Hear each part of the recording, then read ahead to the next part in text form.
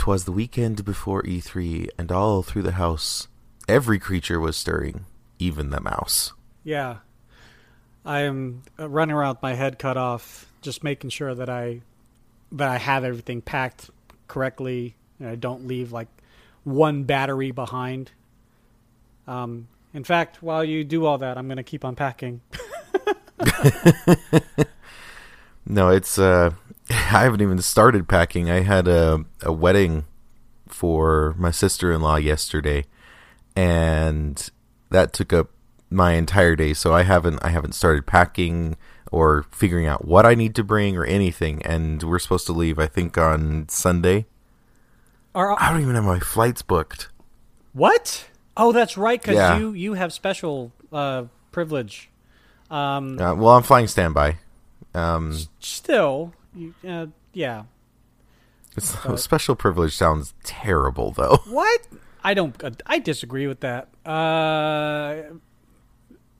I mean, if we were to spell it out, we could spell it out. But I think calling it a privilege, that definitely puts you above the rest of us who have to either A, pay for it ourselves, or B, are lucky enough to get the company to pay for it. But you have a privilege that you have. But it means I can get bumped off flights, and there's goods and bads. Yeah, and I'm very I will take the goods over the bads because it doesn't really bother me to stay in a airport for a while. Like that doesn't mean much to me. Mm-hmm. But I hope I make it before the Xbox media briefing because I'd really like to watch that with my friends. But you never know. You never know how it's going to happen. Yep. So. Yep. Well, either way, you'll be in my heart while I'm at the event. Yeah. Yeah, Mr. I got a pass to the event. Ugh. Yeah, because, well, I don't even want to get into it. I'd rather use my media pass to do that, as well as get into the other media events from like Bethesda and Sony and stuff like that.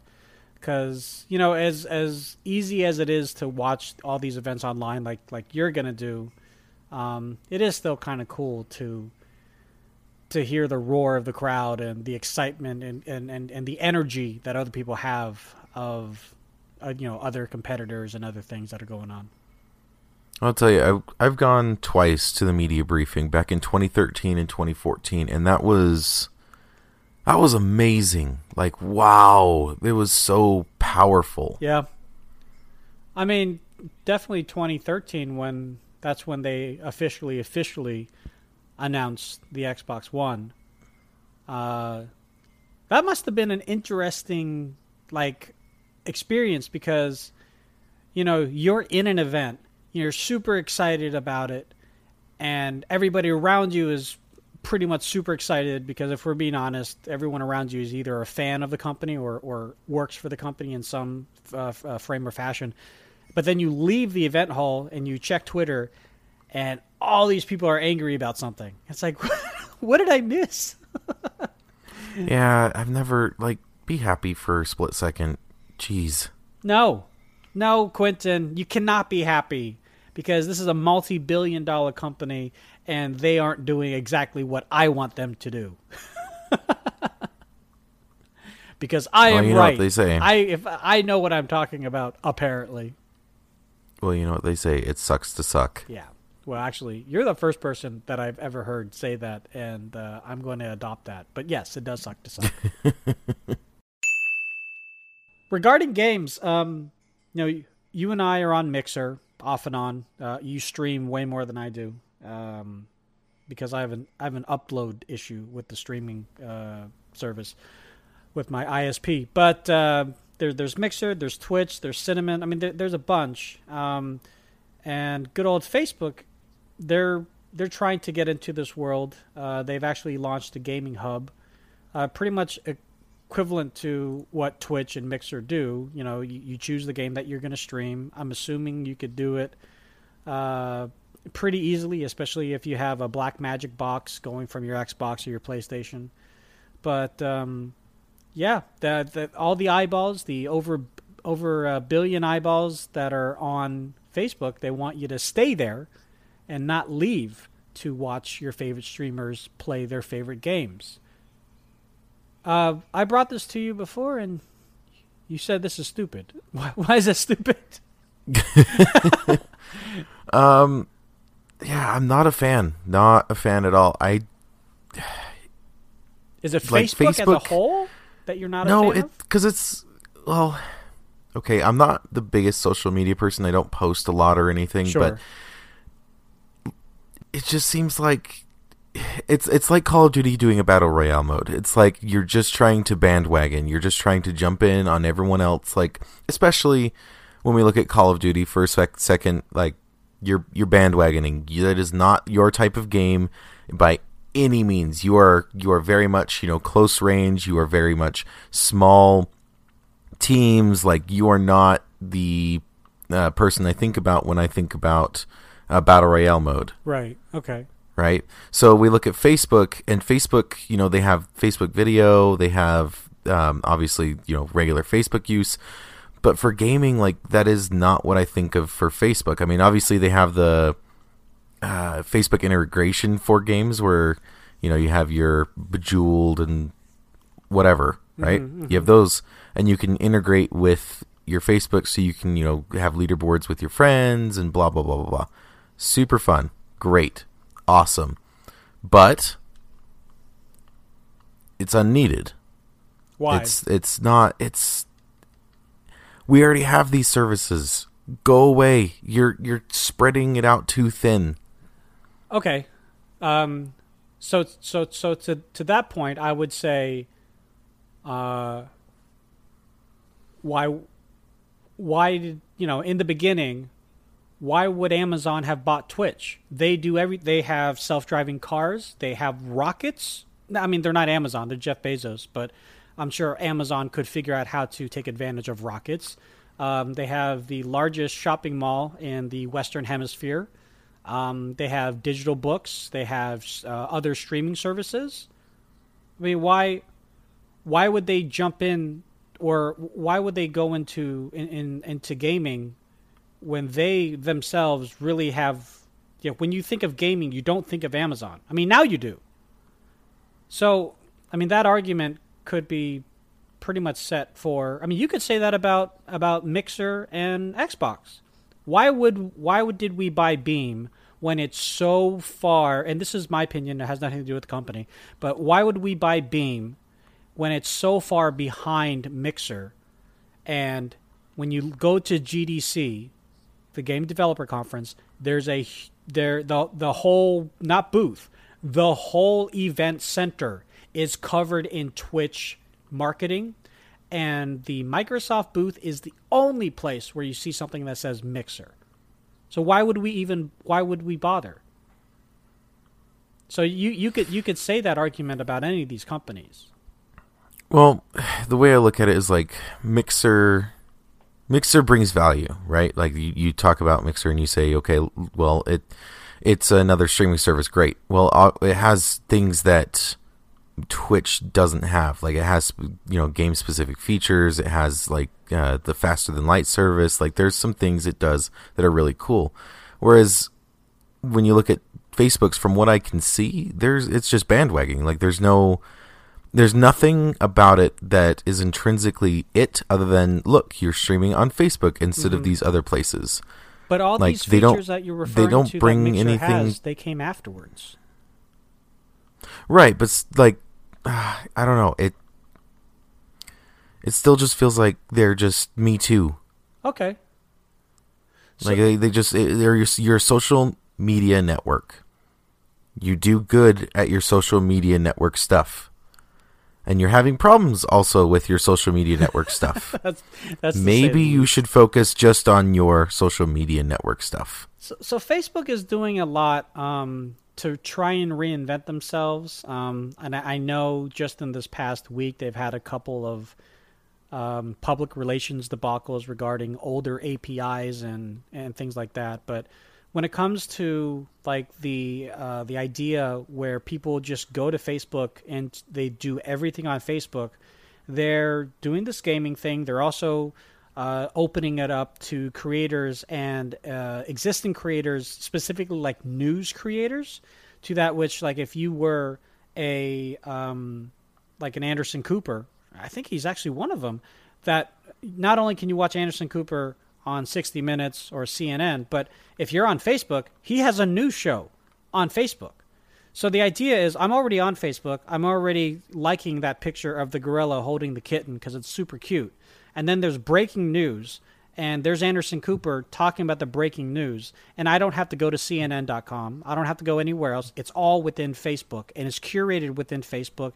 And of course, because Facebook has that live chat capability, then I can chat or just watch the public outcry of what's going on. And that idea is very similar. I mean, if they were to do something like Hype Zone that they do in Mixer, which is awesome, and you wanted a notification every time your favorite streamer got into a Hype Zone-like situation on Facebook, that would allow you to still be engaged with that streamer at the crucial point of those games, whether your initial purpose to go to Facebook was to watch gaming or not. And I think Facebook as a whole, while they do have such a negative connotation, I mean, I've pretty much given up on Facebook as a social media. So I am not a Facebook apologist whatsoever. But I see why they're doing this. And I see where the potentiality can go. The downside is very much what you said, is that they are a Me Too at this point, and a lot of other streamers are going to see them be a Me Too. The only way that they will be less of a Me Too and more of a place where people like you and me or new streamers will go to Facebook is if it's much easier to set up, sign up, and also if they do have the creators that you want to follow. If they don't, then they're not gonna thrive. This is definitely one of those things where it's not about the platform, it's about who's on the platform. And if nobody that we care about is on the platform, no one's going to watch the platform. You know, when I do occasionally watch Mixer, there's no creator that I follow. Like, other than, like, obviously yourself or something, someone that I know, and I just want to see, what's Tony up to, that kind of thing. There's no such thing as a creator that I specifically am like, well, yeah, so-and-so is on, I want to watch them. And I'm curious how many people are like that, where they watch to watch and not necessarily like a specific person of like, yeah, this person is awesome. I think the Hype Zone, personally, I think the Hype Zone was built for me, or for my type of person. Not for me, that sounds terrible, but like it is built for my kind of person, where it's like I don't really care who I'm watching. I just want to see cool stuff. Yeah. And so the Hype Zone is just perfect, where it just swaps between, well, I don't think we've ever explained what Hype Zone is. So it, like for PUBG, for example, it'll swap between people who are getting down in like the top 5 people left. And so you get to see the person either get the chicken dinner or die trying. Right.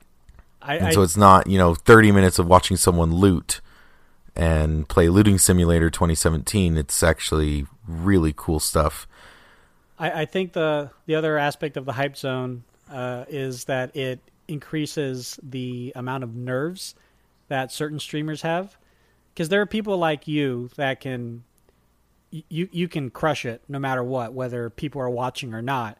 But then there are people like me where if there's only 2 people watching me, I could maybe get that chicken dinner. But the second I somehow get into the Hype Zone and there's 200 viewers and my chat room just starts going ballistic because everyone's in the Hype Zone, that's when my palms get sweaty. I start making mistakes. I go left instead of right.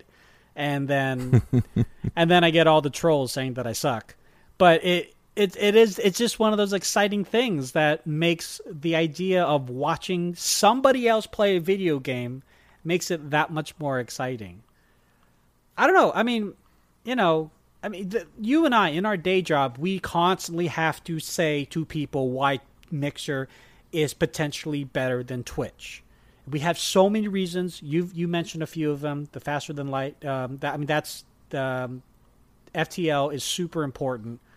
And so maybe like 6 months, a year from now, there will be a reason why Facebook and their fb.gg, which is a terrible URL, by the way. Why That's not really the URL, is it? fb.gg, facebook.goodgame. Oh, please stop. That's awful. I didn't choose it. You go talk to Marky Mark. His whole team decided that. But I'm just saying that it's one of those things. It's like Twitter did the same thing. Twitter is trying to find relevance. Like Twitter is a cluster F of negativity, and if you're like me, you try to only follow the positive people. But it's just a hodgepodge of just what the heck is Twitter all about anymore? And so that's why when Twitter started doing these things with Periscope, when they bought Periscope, bought or created, I forget, and they bought Vine, they're trying to figure out a way to really diversify the video component of using social media. And Twitter has their own news show. Twitter shows Thursday night football games, or at least they did. I don't know if they do anymore.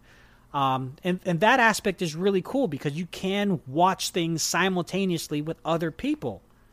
I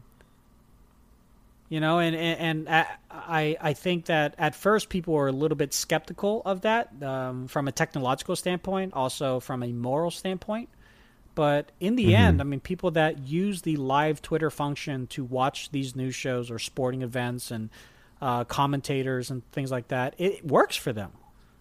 So I'm going to be of the mind that while I don't approve, or rather, while I don't necessarily support what Facebook does and what they do in the dark corners of their humongous campus, I think this business move could potentially be very lucrative for them. However, they just need to get the right people involved. Yeah, I think it's going to be one of those things where it's like, okay, talk to me in a year or two when you've kind of figured out the bugs, you've figured out what you're doing with your life. Like, talk to me in a few years when you've got like some features where I'm going to be like, wow, that's impressive. Because right now I'm saying, wow, you are like everyone else. So roughly 2 years ago, there was a mass shooting, and I think they killed the shooter, and he ended up having an iPhone, and it was locked. And I can't remember if it was like the FBI. I think it was the FBI. That sounds right. Yep. Yeah. The FBI took that phone to Apple and said, we need you to open this phone. And Apple said, we don't have a way to open this phone. Right. And they said, okay, fine. You need to create a way of opening this phone. And Apple said, no, we will not create a way to open this phone. That sets a bad precedent. Like, if we say there's a way to do it, then people will, say, okay, well, then I'm going to figure it out. And it's going to compromise the security on everyone's phone. Like, we're absolutely not doing that. And they got this in this huge fight with the government. I can't remember exactly what ended up happening. I think the government gave up. Well, essentially what happened was that the FBI went to a white hat hacker group, or whatever you want to call them, maybe gray hat hacker group. But they paid a little under $1,900,000 to unlock the shooter's phone. They didn't go to Apple. They went to another company. I can't find the name of the other company right now, but whatever the case is, they were able to unlock the phone. And I think at the end of it, was they didn't really find anything too incriminating on the phone. So it was this whole debacle of Apple being so strict about security and privacy and things like that, and the FBI saying, well, screw that, we want to have the back door, and then the American public saying, well, now hold on. And then in the end, even though they were able to force the back door open by paying $900,000, it was moot. Well, the reason I bring it all up is recently Apple has announced that one of their features on their phone does not allow for that to happen anymore. If the phone hasn't been used for, and you can set a custom time if I'm looking at this correctly, but the default is 7 days. If the phone hasn't been unlocked in 7 days, it disables the USB port on the phone itself. So no matter what you do, if you plug it into anything, it's non-functional. It doesn't even recognize it as plugged in. Right. And this is going to supposedly help a lot with security on phones, and I just wanted to get your opinion on it. A sigh, really. I thought you'd be a lot more for it. So Apple is basically hammering even that additional couple of nails in their, not coffin, but on their door against the governmental zombies trying to break down the wall and eat their brains. That's one way of looking at it. Yeah, I see the advantage of what Apple's trying to do.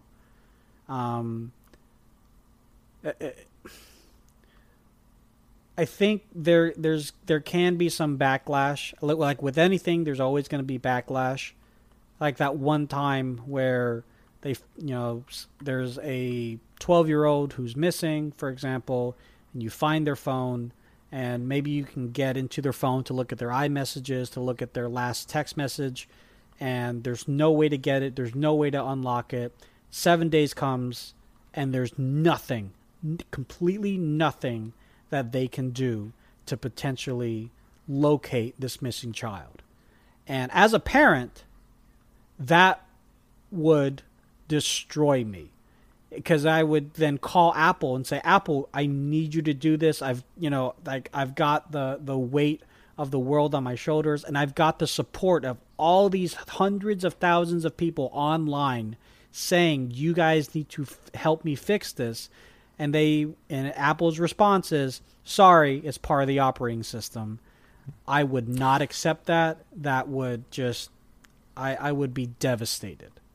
So that's where I see it from a parent standpoint, especially a parent of someone who's 14. He has his own phone, and yeah. But on the other side, I can definitely see this being, of a beneficial use case, because then, if you are somebody in a situation where having your phone able to be unlocked by these third-party unlockers from Cellbrite or from other companies like GrayKey, then now you don't ever have to worry about it. Or not never, but for a time you won't have to worry about it.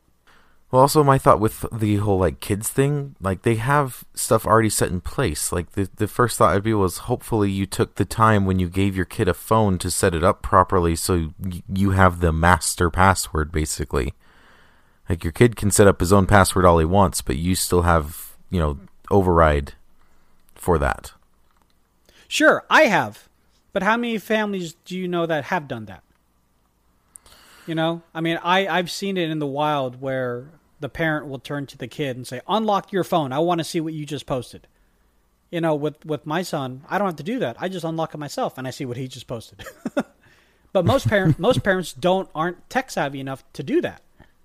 So I think in the grander scale of things, in a situation where the safety of the child is at the utmost paramount focus, having the ability to unlock it, no matter what the cost, as quickly as possible, and even if it does take more than 7 days to do it, just because of logistics and stuff like that, then that fundamental capability should still be available somehow.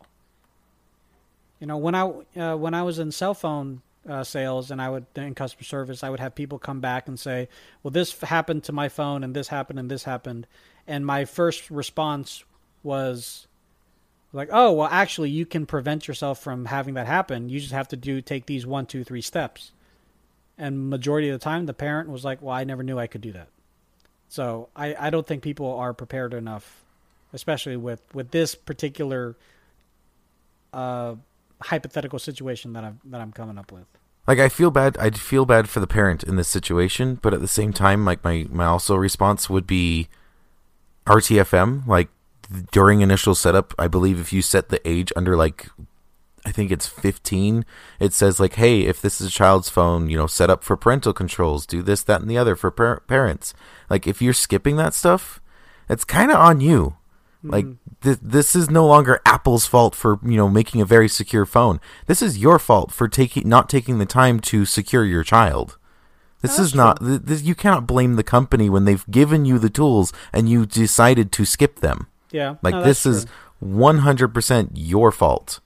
And I'm sorry, but I kind of wouldn't, like, I'd feel bad because obviously when a child's missing, that is terrible. Mm-hmm. But at the same time, it's like, dude, you had the opportunity to, set something in place that would prevent this. You're the one that also chose to not. Yeah, and I know for some people, when it comes to things like RTFM and stuff like that, they are programmed that when something pops up, you don't read it, you just find the I agree button and you hit that. Oh my gosh, I know exactly what you're talking about. You know what I mean? So, like, yes, I watch it happen all the time. People have things pop up on their phone. They're just like, I just pressed the OK button. Read it. Yeah, read it. I had this one application. It was a game that I downloaded on my Android phone, and it asked for permissions. Like, we need access to your contacts and photos. Like, why? For what reason do you need access to my photo? This is why. And, of course, I denied access to those things, but I was still able to play the game. So, but people are just so quick to just be like, yeah, just go. I don't care. On the computer, it's worse because, when you get a free software like CC Cleaner or Audacity, they'll be like, oh yeah, you don't read through this. Those things, and it's like, oh, we're going to include 2 extra programs, and give you the free trial of the premium version, and tiny little checkbox in the lower left hand corner that you have to really look for it, but it's there. No, I definitely see your point. I know we currently live in a landscape in this melting pot of trying to really balance security and safety. Public safety. Mm-hmm.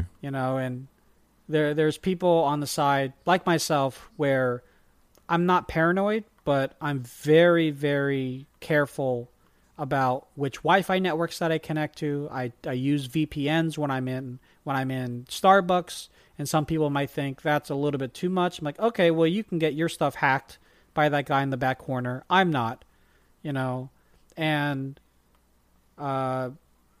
but then there's also that, well, I would like the ability to be able to access the phone or access the computer or access this interface of technology from a legal standpoint, should there be some sort of danger or should there be something to be worried about. But with this particular upgrade in place, that's going to make it that much harder. Now, the thing is, here's the thing.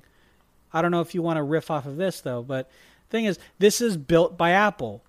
And Apple's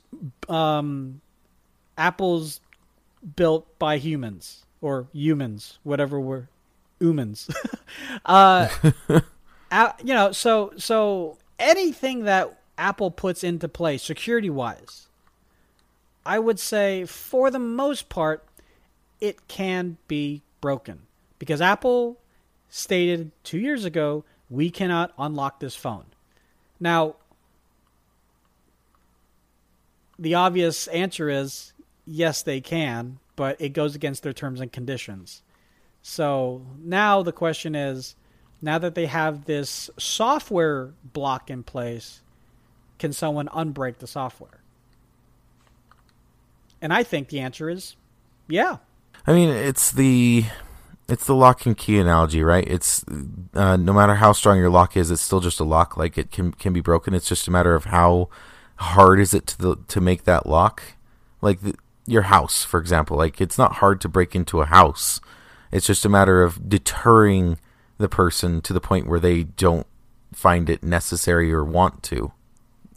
I kind of think that goes with this whole iPhone thing in the same way. It's the same thing. You're just deterring the people to the point where it's not worth it anymore. I mean, I'm sure that ransom money basically for unlocking that phone of $900,000, like I'm sure that was just, hey, we can do it, but we're going to have to charge you this much. I'm sure it didn't cost them that much, but I'm still sure it also cost them a pretty penny to create that technology because it was so hard to do, right? It couldn't have been someone just sitting there be like, I bet if I, hold shift while clicking on this, it'll work. Oh, look at that. Like, it's not that simple. According to CNNTech.com, back in February of 2016, they said if Apple were to unlock the phone, it would actually have costed them about $101,000 in labor costs. But yeah, it was definitely this surcharge from this other company to give them, to say 900,000, because again, Apple doesn't want to set the precedent. Even though it's going to be $100,000, $300,000, $900,000, Apple doesn't want to be the company to say, we value your security until you offer us enough money, then we don't care about your security. So I see the line that Apple is trying to skate with this. And I guess this is just another, like you said, it is another lock. And if it's worth it to somebody, they will jimmy rig that lock open as quickly as they need to and get paid as much as they need to be able to jimmy rig it open. But yeah, I'm just glad that it didn't go the other way, the opposite way, where Apple could have been like, hey, so we value your security, but the NSA, we need to play fair with them, so we're gonna give them a back door. But it's okay because only we have the key. At least they didn't say that, because that would have been terrible. Yeah, I'm just gonna still hold true to your analogy is great with the kid, but I'm sorry, if you're not setting up your kid's phone correctly, like your kid's phone is gonna be treated like an adult phone, and Apple's gonna look at it the exact same way of, I'm sorry, you set it up as an adult phone. It is an adult phone. We are going to protect it like an adult phone. So I have kind of an interesting question that got proposed to me the other day. Go ahead. What would you do if you had enough money to not work? I'm a workaholic. I would probably spend a couple of days Netflix binging, YouTube binging, and then maybe Amazon Prime binging, but then realize that I haven't moved from my bed or the couch, and this is really disgusting. See, priorities change as you get older, not just because of your interests change, but also, I mean, for me specifically, I have kids, so I feel like if we had enough money to never work, I would still need to set a precedent. I would still need to be that role model where I would need to do something, but it would have to be something that I do truly enjoy. And I don't think I would necessarily be doing my day job right now, but I love doing stuff with video. So I think that I would go back to school, whether it be online or in person, learn a little bit more from a technological standpoint and an artistic standpoint of how to better shoot and edit video, and do something with that, maybe even go back and buy a cello again and start playing cello again. There's a lot of those, for me at least, there's a lot of those little hobbies or interests that I said when I was younger, I want to be able to do this, So if I had enough money, I would be able to do it and support the family. What about Hmm. you? Um, I mean, the same thing. Like for a few days, I'd just be sitting there, just enjoying myself. But after a while, I'd get restless. I know I'd definitely get a lot more into photography again if I've got Mm. enough money to, not work. I've got enough money to buy a few lenses, maybe a new camera. So I'd definitely get back into that. Back into going out and taking photos. Oh, I'd be driving a lot less, which would be nice. Yeah, I think I'd just get back into photography. Maybe go take a photo editing class so I can learn a little better about what I'm doing. It'd be hard though. Like I'm kind of a workaholic like you. Like I really enjoy what I do, and so it'd be hard to just be like, nah, I'm not doing that anymore just because. It's lonely to not work, right? I mean, because at least if you're working and collaborating with other people, you're interacting with other humans. But if you're, when you have a day off and all of your friends are at work and no one's playing online, even if your wife's at work and you're home alone, it's great for a few hours. You could sleep in, you could have ice cream in bed at 11 o'clock in the morning, and no one gives a hoot. But then there's that lull where it's like, I don't know what else I can do. And that's how it would be for days. I mean, God, I would need to figure something out to just keep my mind going.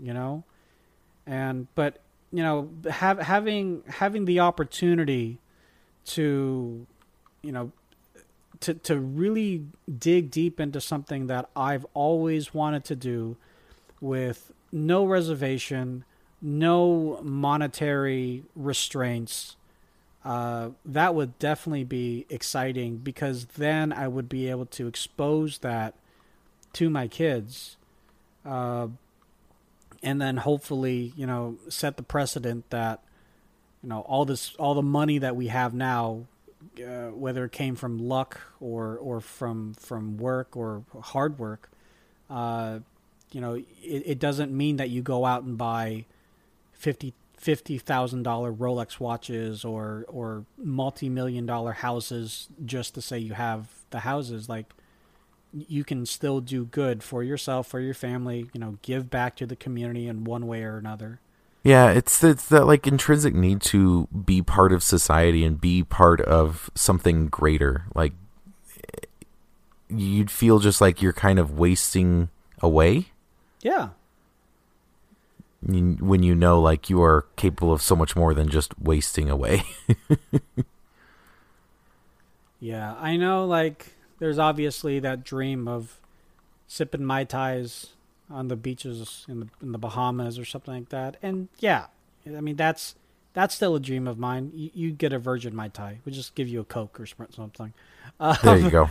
but even that, man, even that is like, that's, I know it sounds stupid, but that's too much paradise. I wouldn't want to be slaved over, and have people at my beck and call, or the concierge being able to do all of the arduous tasks for me, so I can just enjoy everything. I mean, life is short. Definitely, you should enjoy your time while you're here on this rock. But there's so much more out there than just you enjoying it for yourself. There's, I get great enjoyment, helping other people, whether the accolade is there or not. Yeah, the whole notion of like an endless paradise is, I don't think people really want it. Like people say, like I want that. I want an endless summer. I want to just relax forever. But it also seems like people like to strive for something, and if you're not striving for something, like you become depressed. Your interior self, your subconscious self, strives for something. They want something. They want something, and like in a life without want, like I don't know. It doesn't seem like you'd have as much fun. You wouldn't be doing as much. Yeah, I don't know. I mean, I've gone to hotels for work or pleasure where there's that one other hotel guest that you can just tell has been there for way too long. They know all the staff. The staff knows them by name. There's inside jokes or whatever. You know, it's like, do you live here because you can? Or is it out of necessity because you're getting your house remodeled or something? Like, what's the deal? Because go back to regular life. Because regular people, we're not all that bad. And I think it's a little depressing and a little sad to just always have to show off the wealth. To be able to say, yeah, I'm going to have 3 bottles of Dom Perignon sent to my room at 1 o'clock in the afternoon just because they can. Like, okay, no one asked you if you could. No one asked if that's even a possibility because no one cares. Just come back. Let's take a bird watching class. I don't know. Let's do something together just to do something together. Go fishing and just sit on the boat with other people and talk about how you love or hate Trump, and just talk. You know, don't get behind. Don't be a keyboard warrior. Be a regular human being. And who knows? Maybe from that something else will grow out of it. I don't know. But if you just stick by yourself and just stick to this fantasy land, then that's what life is going to be for you, and you're going to be missing out on all the other wonders of what could actually occur in your life.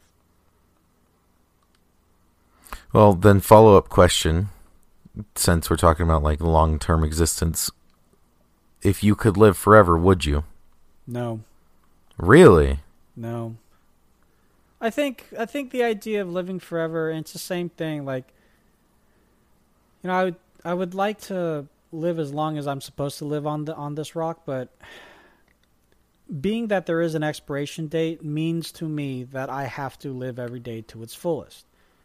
If there's not an expiration date, and I know that I'm not going to ever be hit by a car, I know that I'm never going to get any kind of incurable disease, I know that I'm never going to die, normally, like a regular person, then I've got no deadline. And if I have no deadline, then at least for me, I have no strive. I have no purpose. You know, I could give myself this artificial deadlines, like, okay, I'm gonna do this by next year. But why? Like, if I can just do it the year after that, then I'll just put it off. I'm a really good procrastinator. After everything I've said, I'm a really good procrastinator. So if I can procrastinate to the end of my life, which apparently I don't have in this hypothetical, then I'm never going to do those things that I want to do. The only benefit that I could see living forever would be that I'm going to invest large amounts of money into companies that I see will be huge in 100 years. Then by that time, I would have made so much money that I would be back to where we're talking about right now, which is, what would I do if I had enough money to not work again? Well, I just told you. But then it's a terrible vicious cycle. So at least I know that when I do die, then the things that I've set myself to do, those goals were, whether I met them or not, were set with some sort of intent. What about you, though? Would you want to live forever? Because it sounds like you do. I mean, yeah, I don't like the notion of just accepting death. I think that's kind of silly, personally. Not in terms of what you said, but like how people are just like, yeah, you die, like that's a normal thing, and that, you know, we should accept that. Like, no, absolutely not. As long as like my companion could, you know, be the same. It kind of sucked to do this thing alone, but as long as I could have my player too, yeah, I would do it. I think you would always have something to strive for. You'd always have something to work towards, and whether it's learning another language or traveling or whatever, like, I'm pretty sure I could fill a lot of time. A lot of time Quentin, I've watched enough movies where the archenemy, who is immortal, says that life is very lonely when he lives forever. I don't want to be that guy. And also, the archenemy in these stories also have like a abundance of money, so it's not a money issue. It's very lonely, and even if you do have your player two with you at all times, all your other NPCs and all the other people that surround you, whether they affect you directly or indirectly, they're gone. Unless you're talking about a world where everybody lives forever. I mean, that's a different story, and that's a whole nother topic that might lead us for another half an hour. But at least for me specifically, and for my significant other, I still think it would be very, very sad. All of our friends die, all of them, forever, and we don't. We go to so many funerals and see the end of life for these people, and we don't. They never get to mourn us. We always have to mourn them. And I think having a life filled with death year after year after year, even though I was able to learn 30 different languages, that doesn't outweigh the burden of having to deal with the moral quandary of basically, spitting in the eye of Mother Nature. I'd be curious, like, in that kind of situation, how long it would take you to become, like, jaded and not, like, want to go to funerals and stuff and be like, yeah, this guy died, whatever, like, SSDD. And that's what I'm saying. Like, I never want to be jaded. I don't know. I think it would take maybe like 100 years. Because, we're an average human of today's standards living in the Western Hemisphere with the privilege that you and I both have. We can live to like comfortably 80, 90, about that. But then after an additional 100 years past that, that's when I think it would be like, oh, someone else died. Oh, someone else died. Oh, someone else died. Because it's getting to that now. And Anthony Bourdain, R.I.P., he committed suicide. He's the face of all these cooking shows and stuff like that. But he's another celebrity that died. And when I found that out, the first thought that came to my head was like, well, there goes another one. So when we hear about all these celebrities that die, it's like, they're eventually going to die. Mel Brooks is eventually going to die, and it's just a matter of time. Neil deGrasse Tyson, he's going to die, and it's just one of those things. So having that very flippant kind of idea, because I have no like real connection to them, that's how I think it's going to be. That I'm not going to have real connections with people because I know you're going to die. So what's the point? Well, would your answer change at all if everyone was going to live? This world would be so different if everyone was going to live. If we're talking that everyone would live even if they got shot and got their head cut off, then this world would be complete chaos because people would be able to get away with so much. And what's the point of not breaking the law? What's the point of sticking to the social norms? Okay, well, that's an exception. The whole like murdering someone is still a thing, but you cannot die from old age or disease. Okay, so there's still death from wrongful killings and stuff like that. Okay, fine. I don't know, man. I think the idea of having an end date, having a bookend to your life, and call me sentimental with that if you want, but striving to that end to the best of your abilities is why it really sets humans aside from the regular animals that are out there. Because we have a purpose that we can say, I want to do X, Y, and Z before I die. And of course we can't read the minds of animals, but I mean, I think because we can say that about us, that gives us that greater purpose in life to be able to try to obtain those goals. But even if everyone was able to live forever, my kids, your kids, and everything, it would get jaded. I think it would get monotonous, and it would be like, okay, well, I got another umpteen number of years to try and do this new task, or try and do learn this new skill, or get this other job, because I've got literally all the time in the world. So what's the point in trying to obtain it sooner than later? I think that's a very lazy way to live your life. Yeah, I think it would definitely increase the laziness of people. I also think it'd still give people something to strive for personally. Like, you're still having to, make money, get food, that kind of thing. Especially if everyone lives forever, the rules of society would change. Like, you're not going to be in that situation where you have, you've invested in X, Y, and Z, and you just have infinite money. Like, the whole notion of like a marketplace and stuff would drastically change. I think that would be just insane to watch. But I don't think if you live forever, like, a lot of people would be filthy rich. I'm sure investments like you were talking about would pay off really well.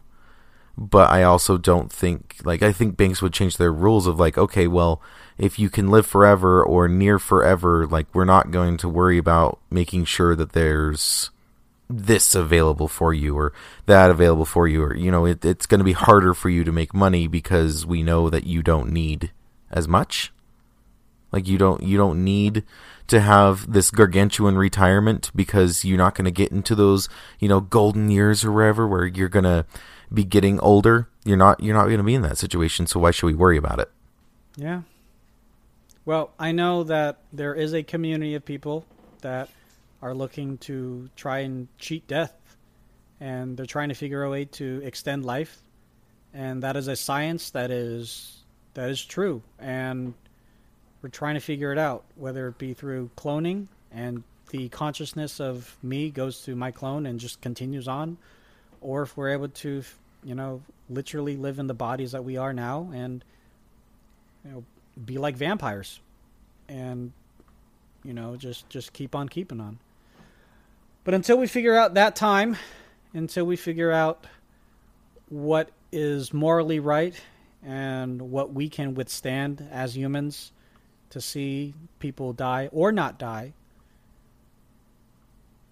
until that time happens, we will be here to keep on questioning everything that comes through our brain cells. So, Quentin, thank you so much. I love these questions, and I hope you guys out there enjoy them too. Let us know what you guys think through Twitter or hit us up on Anchor. Yeah, Quentin, how can people let you know about if they want to die or not? Definitely go through, for those kind of things, go through our actual official Twitter and stuff. But if you're looking for myself, I'm on Twitter, Instagram, and Xbox at Firewall. As for me, I'm on Twitter, LazyTechTony. All my other links through YouTube and whatnot can be found in the podcast description below. Follow both of us on Twitter at StillRecording. And I do want to do a little bit of housekeeping. We're still trying to figure out the feed with Anchor, as they are our new host. But we are going to be on iTunes or Apple Podcasts and Google Play and Pocket Cast and whatnot. But to make sure and to guarantee that you can listen to the podcast, you can go to anchor.fm/stillrecording, and we are there as well too. But yeah, we'll talk to you guys on the next one. We're going to E3. See you later. Bye. Bye, guys.